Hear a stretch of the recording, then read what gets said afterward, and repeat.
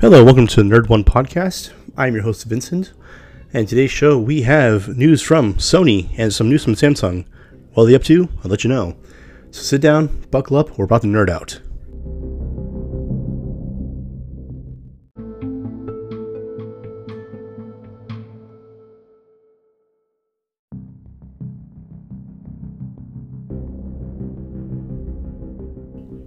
Alright folks, we are back.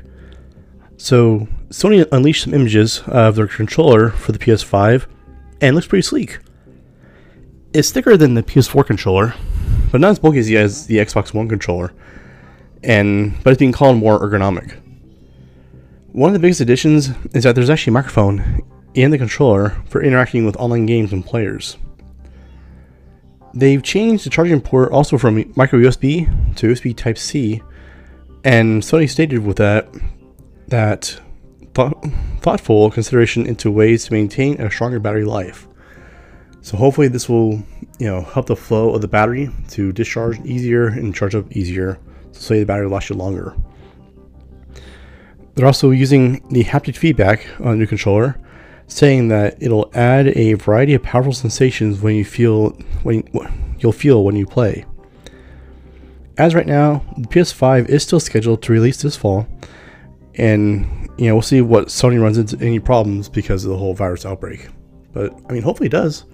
If it doesn't come out this fall, I really hope it comes out in springtime, just for tax return season, and hopefully that'll kind of help boost their sales and keep the PlayStation going strong. Because I know as right now, Microsoft is still saying that the Xbox Series X will come out this fall. They're hoping for a fall holiday launch, and hopefully they're right about that, but we'll have to wait and see. So Samsung says they're still hard at work and making their next generation of phones, specifically their Galaxy Fold. It is being said that the next generation will come with a smaller onboard memory, but also a larger external display. And that was one beef I had with the phone, because I was able to get my hands on it, but really when the phone was closed up, you couldn't really use much of the outside. Because everyday things like, checking emails, going on social media, following Nerd One or Dial Vicious World Radio or the Gotham Brothers on Spotify or podcasts, it wasn't really an easy thing to do from the outside. You really had to, fold it open to use the full functionality of the device. But the phone is rumored to be launching later this year, if the virus outbreak doesn't really affect it at all. Samsung saying they're hard at work, so we'll see how hard at work they're going to be if they actually do meet this deadline.